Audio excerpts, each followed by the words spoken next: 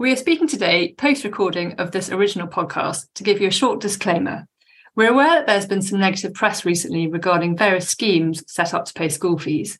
We would like to emphasise that the content of the podcast is very vanilla and does not constitute any tax schemes. So here's the rest of the podcast. We hope you enjoy it. Hello and welcome to this podcast from the Private Wealth team at Saffery Champness. My name is Leonora Stevens. I'm a partner in the Private Wealth team based in Bristol. And I'm joined virtually today by Mike Hodges, who's the head of private wealth at Saffery Champness. And Mike is based in Manchester. Hello, Mike. Hi, Leo. And Manchester, according to the Sunday Times the other week, social capital of the UK. For your night, come to Manchester. Very good. Today, our topic for discussion will be gifting by grandparents, specifically to grandchildren, and what they should consider if they're settling school fees for their grandchildren. As always, I start by explaining why we're covering this topic. One of the most common questions we get asked by grandparents is how to efficiently give assets to their grandchildren. The main tax to consider here is, of course, inheritance tax, but capital gains tax can also be at play here if you're gifting assets instead of cash. Additionally, with the cost of living going up and school fees for independent schools increasing, grandparents who are able to are looking to help fund the education costs of their grandchildren, or at least provide assistance. So in this podcast, we will talk about the various ways of paying the school fees from a tax perspective and things that you should consider.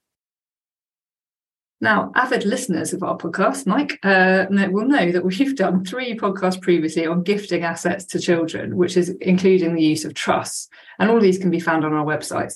But I think it's best to start discussing the payment of school fees, and as this seems to be quite a hot topic at the moment, and there have been lots of newspaper articles about how the costs of these things are going up. So there are various ways that grandparents can settle the school fees for their grandchildren and differing tax implications. I'll start by the simplest way. So it could be for the grandparents to pay the school fees directly. So some grandparents will think about doing this termly, or in some circumstances, they can arrange to make a large settlement for future fees upfront. Although with this sort of large upfront payment, I understand that sadly, this doesn't fix the future fees, so it doesn't cover the risk of the increase, but it is a good way to cover the bulk of fees. So what are the tax implications of doing this for the grandparent? So if we look firstly at the one-off payment, then this is likely to be treated as a potentially exempt transfer, known as a PET for RHT purposes. This means that if the donor survives 7 years from the date of gift, there will be no inheritance tax. But if the donor does actually die within 7 years of the gift, then there may be RHT, but this will be tapered down after 3 years from the date of the gift. Moving on to if grandparents make regular termly payments, then these will be treated as PETs. However, there is a potential for the payment to be deemed as a gift out of surplus income. Well, what does this mean, you may ask? Well, if the donor's got sufficient surplus income each year, then these payments are exempt from RHT and would fall out of the RHT net, so there's no 7-year clock. Many clients seem very interested in this point, as it is a very valuable RHT benefit. There's a really useful schedule on HMRC's website which can help you calculate your surplus income each year.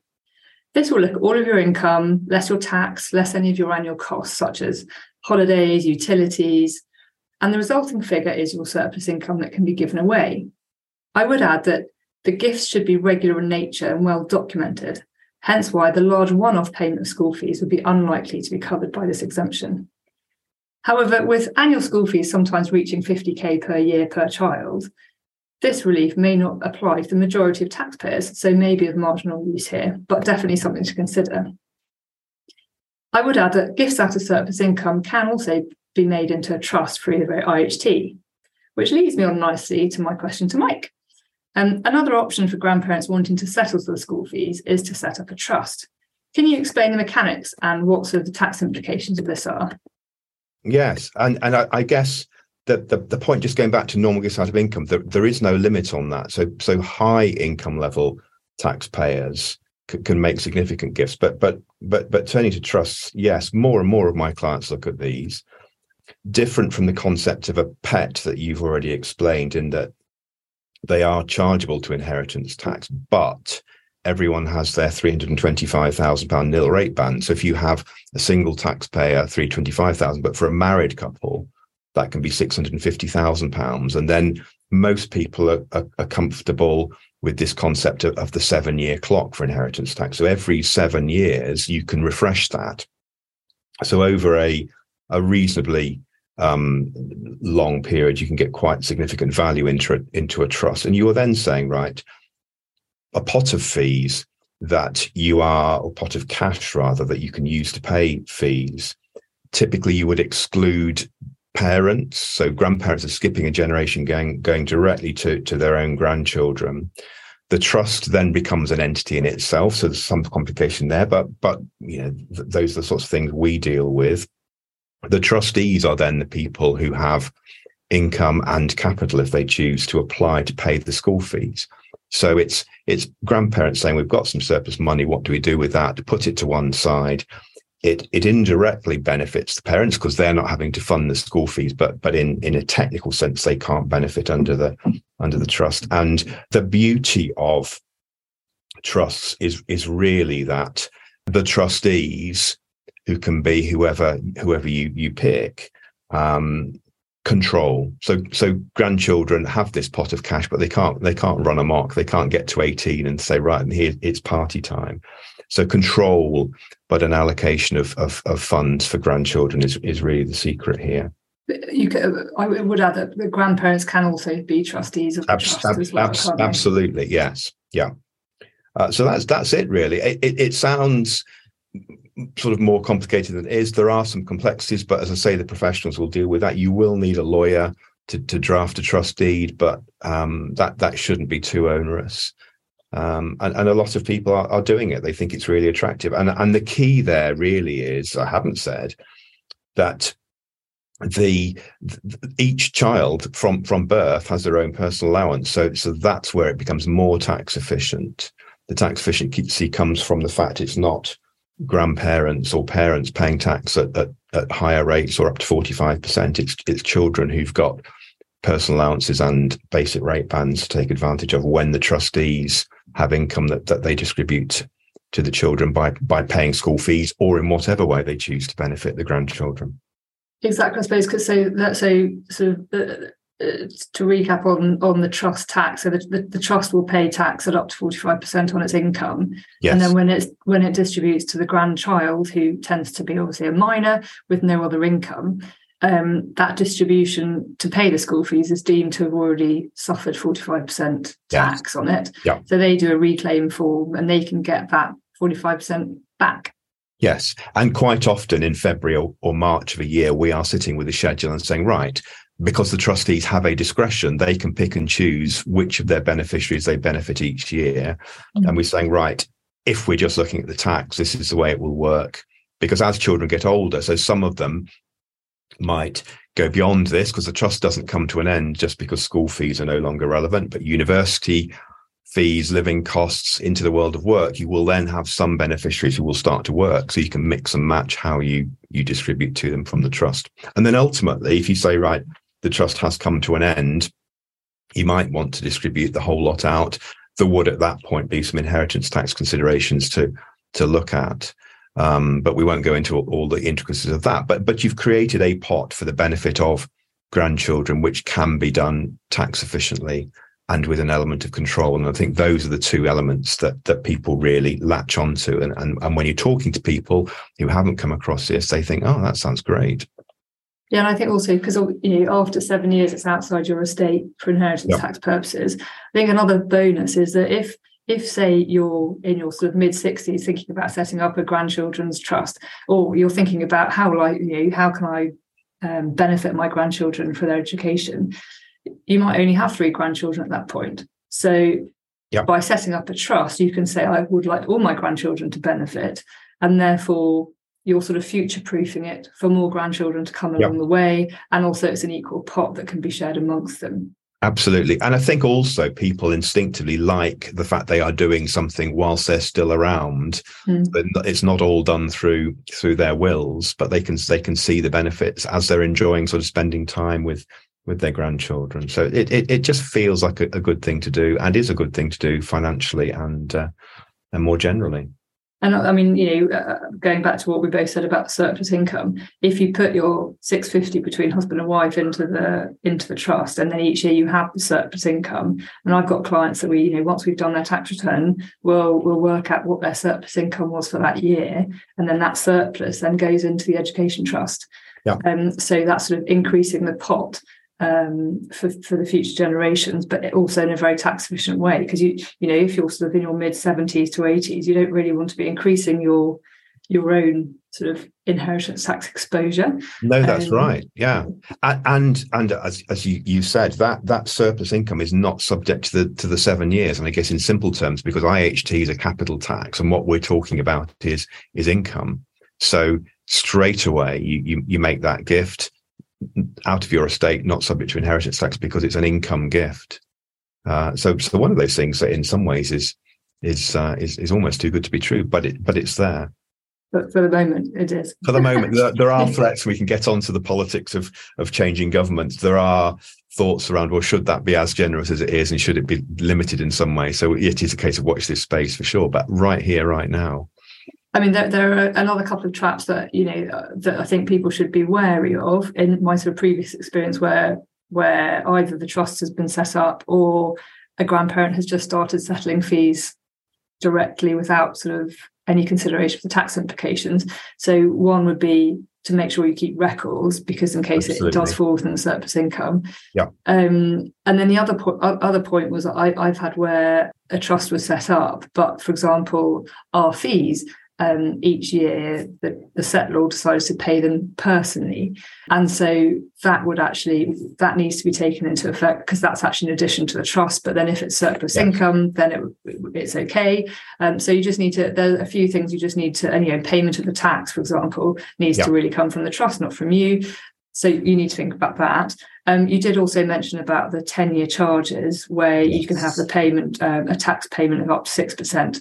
You can have in the first 10 years, it may be that the trustees or the grandparents might say, actually, we can disband this trust now, at which point there wouldn't be any inheritance tax as long as certain conditions were met at the start of the trust. Mm-hmm. So that's a valuable thing to think about, as well as, do you disband it? But again, harping back to the control point, do you want, the assets wouldn't go back into the names of the grandparents, but do you want that control to be held by the beneficiaries, depending on their age and their requirements? Because I think, as we discussed the other week, Mike, you can make a gift, but you can't then really stipulate what they do with that gift. No, so an absolute gift, it's gone, isn't it? You might be sitting on the sidelines watching that money being spent in a way you don't approve of, whereas the trust gives you the ability to say, right, it's ring fenced, it is for the benefit of my grandchildren, but I can judge at what age I think they're sensible enough for me to release the money. Or you say they've reached that stage of, say, a deposit for a house, in which case the trust could provide that. And that's control with flexibility that a lot of people are attracted to. Because obviously, if you're paying a deposit for a house, then that's not money that can just be wasted away. And if people are listening thinking, well, that's all well and good whilst I'm alive, and being able to have this control, I think it's key that the grandparents or the people who settle the trust can write a letter of wishes, sort of expressing what they want the funds to be used for. And if they say, fundamentally, I don't want it to go towards a house purchase, just education, then that's up to the trustees to take that into account. Yeah, and then they can pick younger trustees. So you might have grandparents picking their own children to be trustees of a trust for the grandchildren, so that you don't have trustees all of a similar age and getting more and more elderly. So trustees can be replaced, but it's people you trust, and within a close-knit family, you'd say, well, I can trust my children to administer this fund for my grandchildren.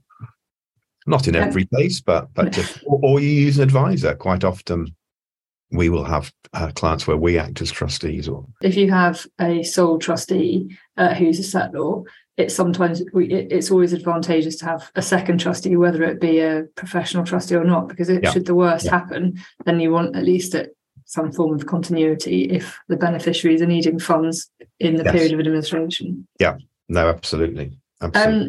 And so, Mike, would you like to remind the audience of other matters to consider if grandparents are considering making gifts directly for the benefit of their grandchildren? Yeah, the really simple ones are everyone can gift £3,000 a year. So that's not going to go a long way to school fees, but it's, again, for a married couple, £6,000 a year.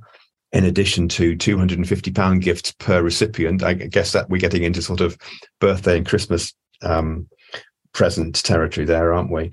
Wedding gifts of up to £2,500 per grandchild. You can tell that some of these haven't increased for years, because I'm guessing when they first came in, they were relatively generous gifts, but no longer. And we get into this whole discussion about fiscal drag, don't we? And we've talked about normal expenditure out of income.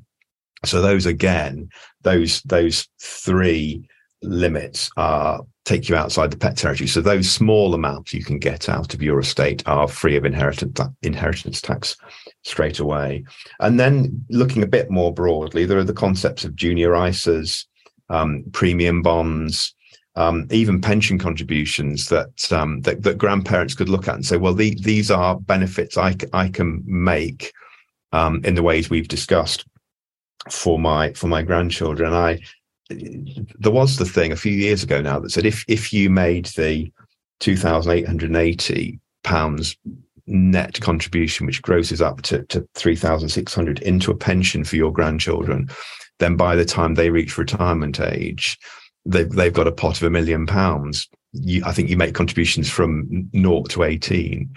I have seen clients do that, but that to me feels a bit remote, because if you're sitting there watching your kid struggling to fund lifestyle cost here and now for your grandchildren, the fact they've got a pension pot in 4 or 5 decades time feels a bit remote to me. But if you do it, so I would say do that as well as some of these other things. Yeah, I think that you're right. I think the pension point is, we often raise it, and it's obviously a very tax efficient thing to do. But it is the benefit in a long time. You have to wait a long time till you get the benefit from it, and you might, as you say, you might need. It's more likely that the cash demand time for children, they're sort of buying a house, school fees tend to be the two sort of main times when they need funding. Yeah. And if they're waiting till they're in there till 55, or if that age goes up, by that stage they've probably already bought their house and their kids might be in university still, but it's a long time to wait. Absolutely. And pensions are a bit like eating your greens, and don't get my wife or daughter on that subject, because I'm very bad at that. Everyone knows it's good for them, but if you're talking to people in their 20s and 30s, they know they should be doing it, but do they do it? Well, I hope they do, because I'm more of that age where you think, yeah, you appreciate what you did back in your 20s and 30s in terms of pension provision, but there are things that are closer to home, I guess, for most people. Well, I suppose talking about the other points, the junior ISA which is £9,000 per year, that's obviously beneficial. But then the problem is that when they reach a certain age, that money is then in the hands of the child directly, so there's no control. Premium bonds, I think they're a really good idea personally. But anyway, it's up to each individual, really, isn't it? As to what works best for them or what they feel most comfortable with. Absolutely. But also, sort of. I know we've been talking about sort of the inheritance tax, but as we've covered in other podcasts, if assets are being gifted instead of you giving cash, then people should also consider the CGT implications of this, because that also has a hit. But any other sort of closing tips, Mike, on gifting or school fees? I think closing tips are have that family discussion. It sounds very earnest and serious, but do chat, involve the family, have a. It doesn't have to be very serious. It doesn't have to be a proper meeting, but talk it through. Work out what in your family circumstances is of most benefit, so that you have had that. Because until you've had that discussion, you don't know for sure. So have a family conversation, and then start to do some stuff. Take the proper advice. I know you'll say that in your sort of wrap up at the end. And we are here to help people, and we're talking to clients and prospects about these sorts of things day in, day out. So just give us a call and have a conversation about some of the more detailed points. But go for it. Yeah, thank you. My points would just be looking at sort of various exemptions and things like that. As I mentioned earlier, key to keep the detailed records, so that you can sort of maximise your use of those where possible. and also consult with people, because it can be quite tricky, but this is our bread and butter. So, make sure you speak to an advisor to make sure you're getting everything you can in the best way. I'd also add that we've got a very useful fact sheet on our website, which covers all the topics that we've discussed today in more detail. So please do have a read, or if you've got any questions, do let Mike or myself know. So it leaves me now to say thank you Mike for joining me today. We work with a wide range of clients. Many are UK based and many live overseas but have interests here, whether that's property, business interests or investments. We advise individuals and families on how best to safeguard, maintain and enhance their wealth, and on the most appropriate methods of passing on that wealth to the next generation. We also help people comply with the tax rules in the UK, which can be complex. If you'd like to find out more about Saffery Champness and how we can help you, please head over to the Saffery Champness website at www.saffery.com. However, it's important for me to stress that if you're considering any of the topics discussed today, you must always take professional advice based on your individual circumstances. Thank you for listening.